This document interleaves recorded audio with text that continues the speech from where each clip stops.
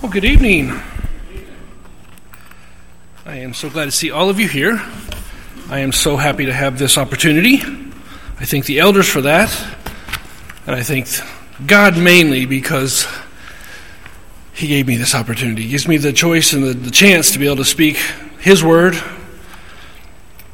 And although I am always nervous every time I come up here, and if you don't think so, just let me get a heart monitor real quick, and you'll see real quick. I get nervous, but this is exciting. I do understand and I acknowledge that I am the voice, but God is the speaker. We are speaking from His word. We're learning about Him and what He wants for us, and as long as that's the case, everything and anything I say is a success. So let's talk about it. So tonight, my lesson is titled, What's Wrong with Lukewarm? Is there an issue if we're lukewarm as a person, an employee, as a Christian, or collectively, lukewarm as a church? So what's the definition of lukewarm? To show little enthusiasm. Be apathetic. Or not be anything. I've heard it once that if you stand in the middle of the road, you can get hit by traffic going both ways. Make a decision. There's a Greek proverb that reads, "Society grows great when old men plant trees in whose shade they will never sit." Or I know everybody knows this famous poem. Bear with me while I read it to you. It's by Will Allen Drumgoole. An old man going a lone highway came at the evening, cold and gray, to a chasm vast and deep and wide, through which was flowing a sullen tide. The old man crossed in the twilight dim. The sullen stream had no fear for him. But he turned when safe on the other side and built a bridge to span the tide. "Old man," said a fellow pilgrim near, "you are wasting your strength with building there. Your journey will end with the ending day. You never again will pass this way. You've crossed the chasm deep and wide. Why build this bridge at evening tide?" Builder lifted his old gray head. "Good friend, in the path I have come," he said, "there followed after me today a youth whose feet must pass this way. This chasm that has been as naught to me, to that fair-haired youth may a pitfall be. He too must cross in the twilight dim. Good friend, I am building this bridge for him." How lukewarm are both of those? Can you imagine either one of them being written lukewarm? Society grows great as long as those planting trees get to enjoy them a little bit before they die. That wouldn't really catch as well, would it? Or, "I'm old and made it across this chasm somehow. I sure hope that kid I passed on the way here makes it across. It's going to be rough." Also see James 2:15 through 16. That's the one that says where they said be warmed and fed and gave them nothing. That's lukewarm. So where do we hear about lukewarm in the Bible? Revelations chapter 3, verses 14 through 21, we read of the church in Laodicea. They were considered lukewarm, and that the church specifically understood why and what lukewarm was. The church in Laodicea, their water came from a spring 6 miles away, for those that don't know that one. It was carried via aqueduct to the city. Aqueduct wasn't covered. It was cold coming out of the water. And in Greece, it's really cold all the time, right? Never warm. It's warm. 6 miles away, lots of time for sunlight and air, and it's going to warm up. And when it gets to Laodicea, it's warm water. You ever been in the shower with warm water and started drinking it? Doesn't do so well with the tum-tum. It can make you sick. So, when God says, "I want to spit you out," that was actually a reference of, it makes me nauseous. You make me want to spit you out because it's upsetting me in my stomach. So how lukewarm was God towards man?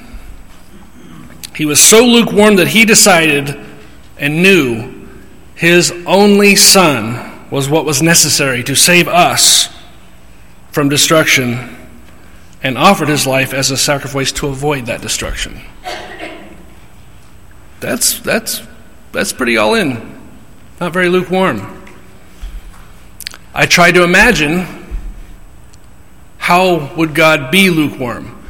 I tried hard. I asked people all across the board for examples of how God would be lukewarm, and I cannot picture God lukewarm in any instance in the Bible with God being lukewarm. The only one I was truly able to come up with, the concept that made perfect sense to me, had he been lukewarm, was the Good Shepherd. And now it's the lukewarm shepherd, where you're the sheep that got lost. 99 are put in the pen, and so the lukewarm shepherd, he is definitely going to go out and look for you, as long as it's not raining. Or as long as it's not after 8 p.m. My show's on. How you feel as the lost shepherd? You're like, oh, I just fell into this hole, but I know the shepherd's going to come and get me. Oh, wait. 8:15. Nope.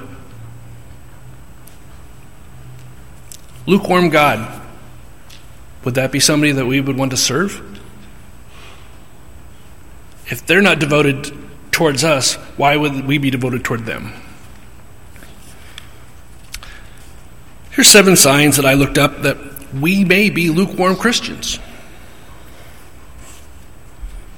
We're content without Jesus.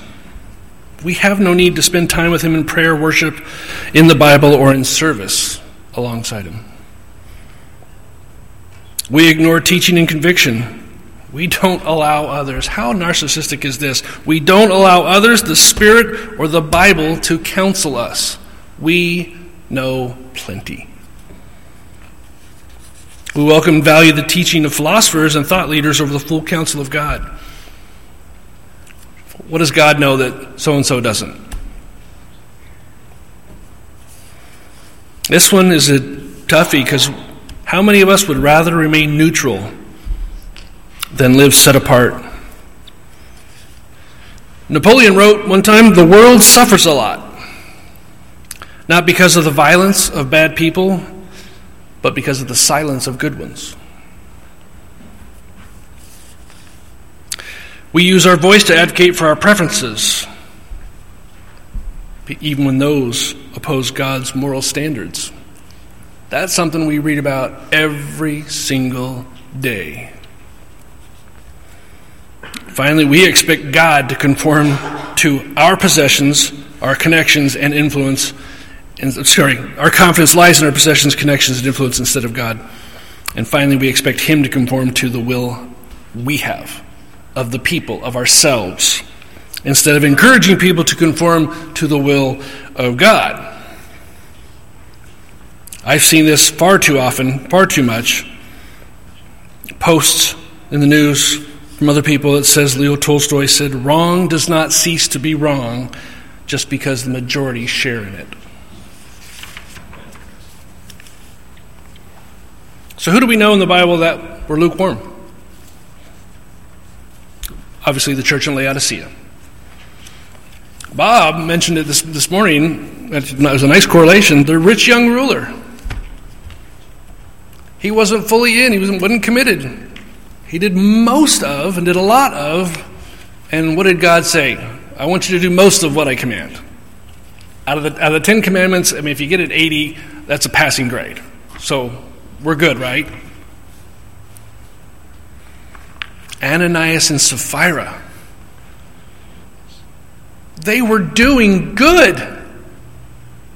All the way up to the steps, laying it down, they were doing good. They were hot. Laid it down, and their heart went lukewarm.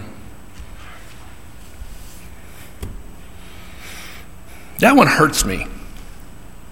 They had everything to gain, nothing to lose, and they lost it because they were going for the gain. Theirs. They wanted to be like Joseph.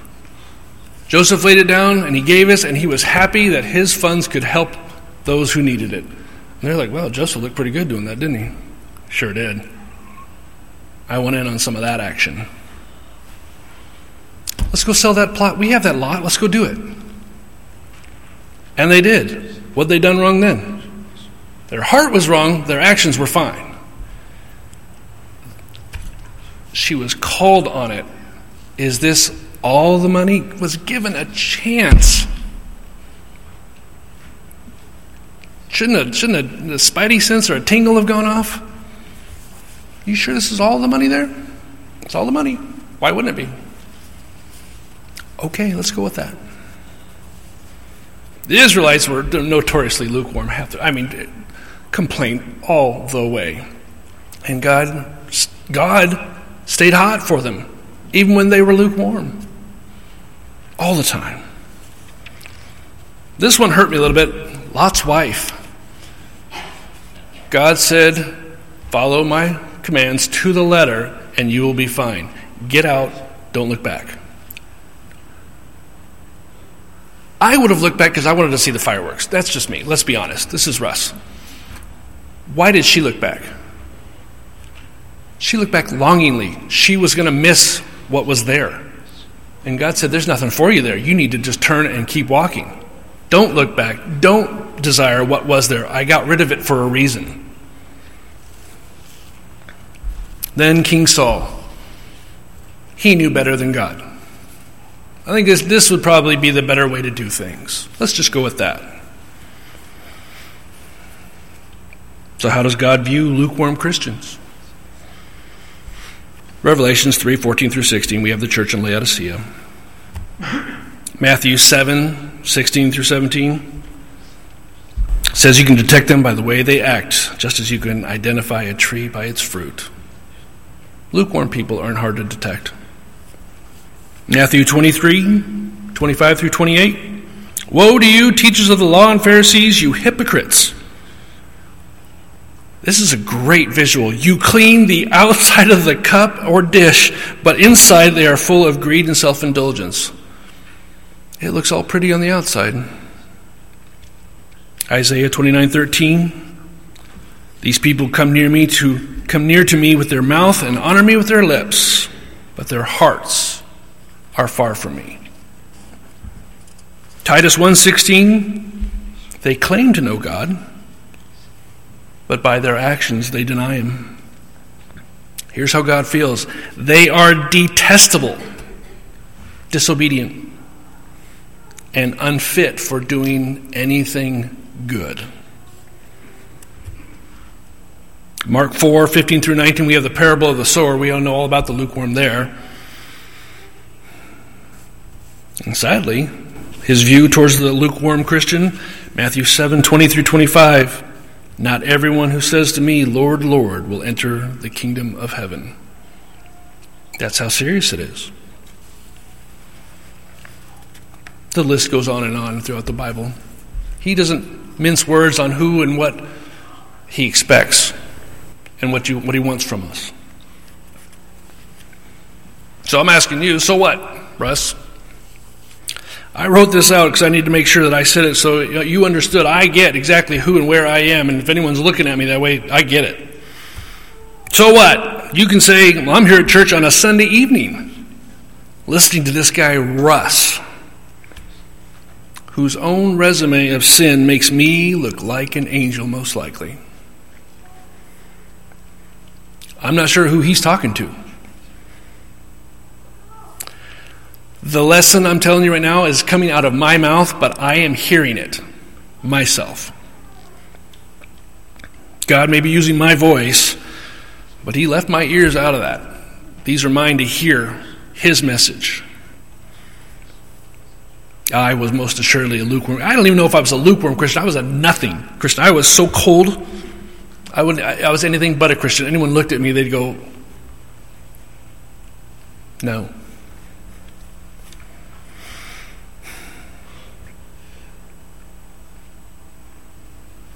I like to believe I'm a very hot Christian now. I love it. I got a second chance at life, and I adore the life that I have. I can go lukewarm again. Any of us can. A hot Christian is hot by their choice. You can't be a hot Christian, put it in neutral, and coast along the way and expect your temperature just to be great and appealing to God, because God goes, you're not putting any effort into staying warm. You're not trying to stay hot. You just let it go, well, I did a lot of good there, so I'll just cash that in. Is that how it works? When you do that, that's the very definition of lukewarm.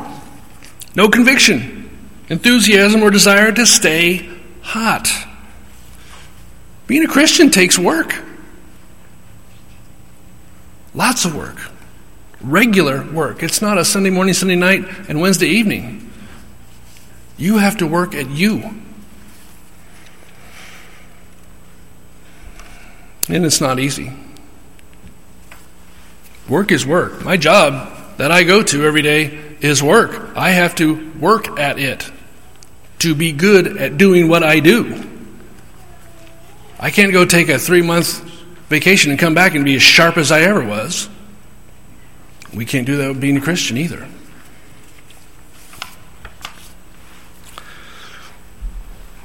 See, the devil is out there running around in our hot cups as Christians, but he's got dry ice.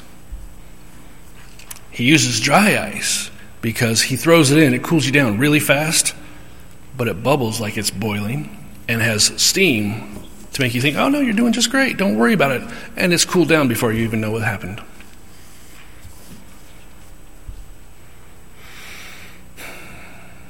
My hope for all of us, as well as myself, is to keep a thermometer nearby. Check your temperature, and everybody else check each other's. You got to call people out, unfortunately, sometimes. Like, hey, need a little more effort, a little more something. Is that the best? Could you do more? I married well. My wife checks on me all the time. She's like, no, let's keep going. We got to do this. All right. And vice versa. Marry well, and 80 to 90% of your problems will go away.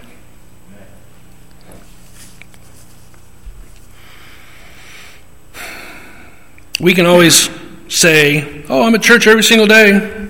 I go on mission trips. I teach classes. I do all of this work. Okay, well, how many of us are going to get into heaven by our works? Not one. We know that's an absolute case. You don't get in by works. Wow, that's fantastic. Where's your heart and where are your eyes? What are they tracking? What's your desire? If your heart isn't in it and your eyes are not on God, then you teaching, you going on mission trips, and you doing anything else is a waste. Ananias and Sapphira are the example to that. They were doing such good stuff, but their hearts weren't there. Their eyes were on their own reflection, how they looked. They didn't care about what it would do for the church. They cared about what it would do for them. The church was just a secondary effect. We need to check our temperature. Check our hearts. What is it that we're looking for? God's admiration or our fellow man's? Do we give to God because we want to or have to? And when we do, which one are we telling our heart, is our heart saying to God? I'm doing this because I have to, not because I want to. Oh, great, thank you. Please give me more of that. Is that what you want God to say to you?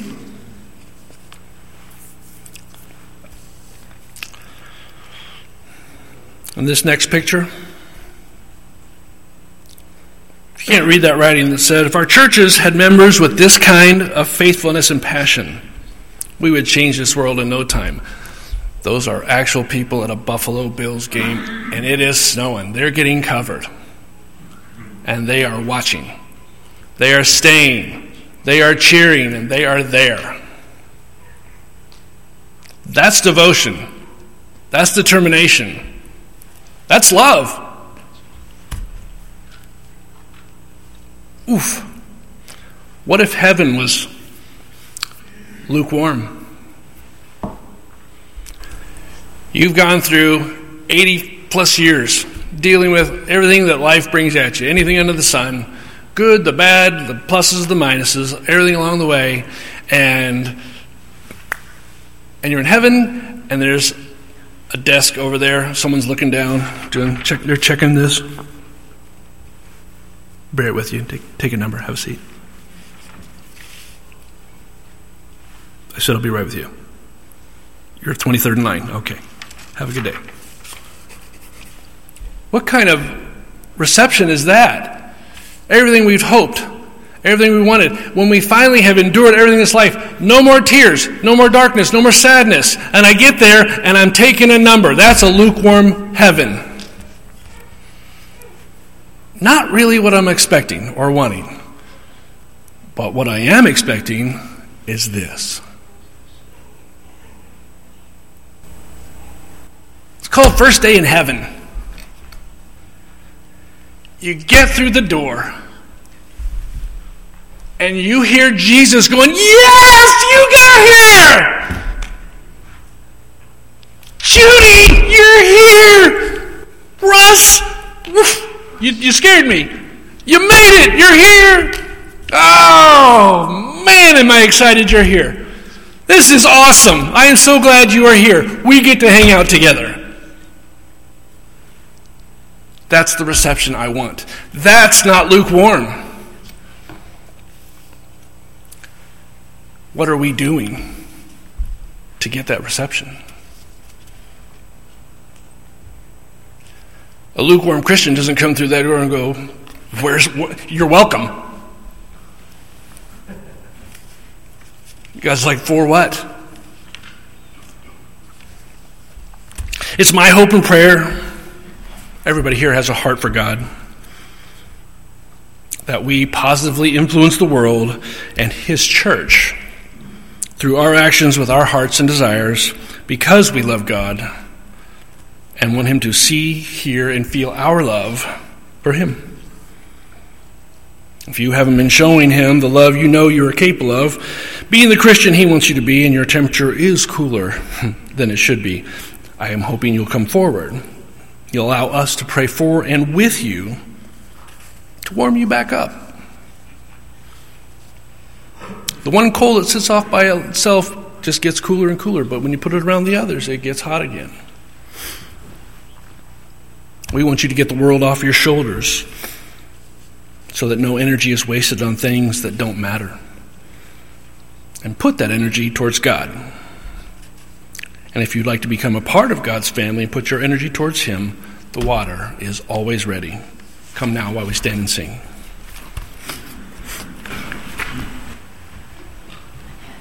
Hear the sweet voice of Jesus saying, "Come unto me, I am the way."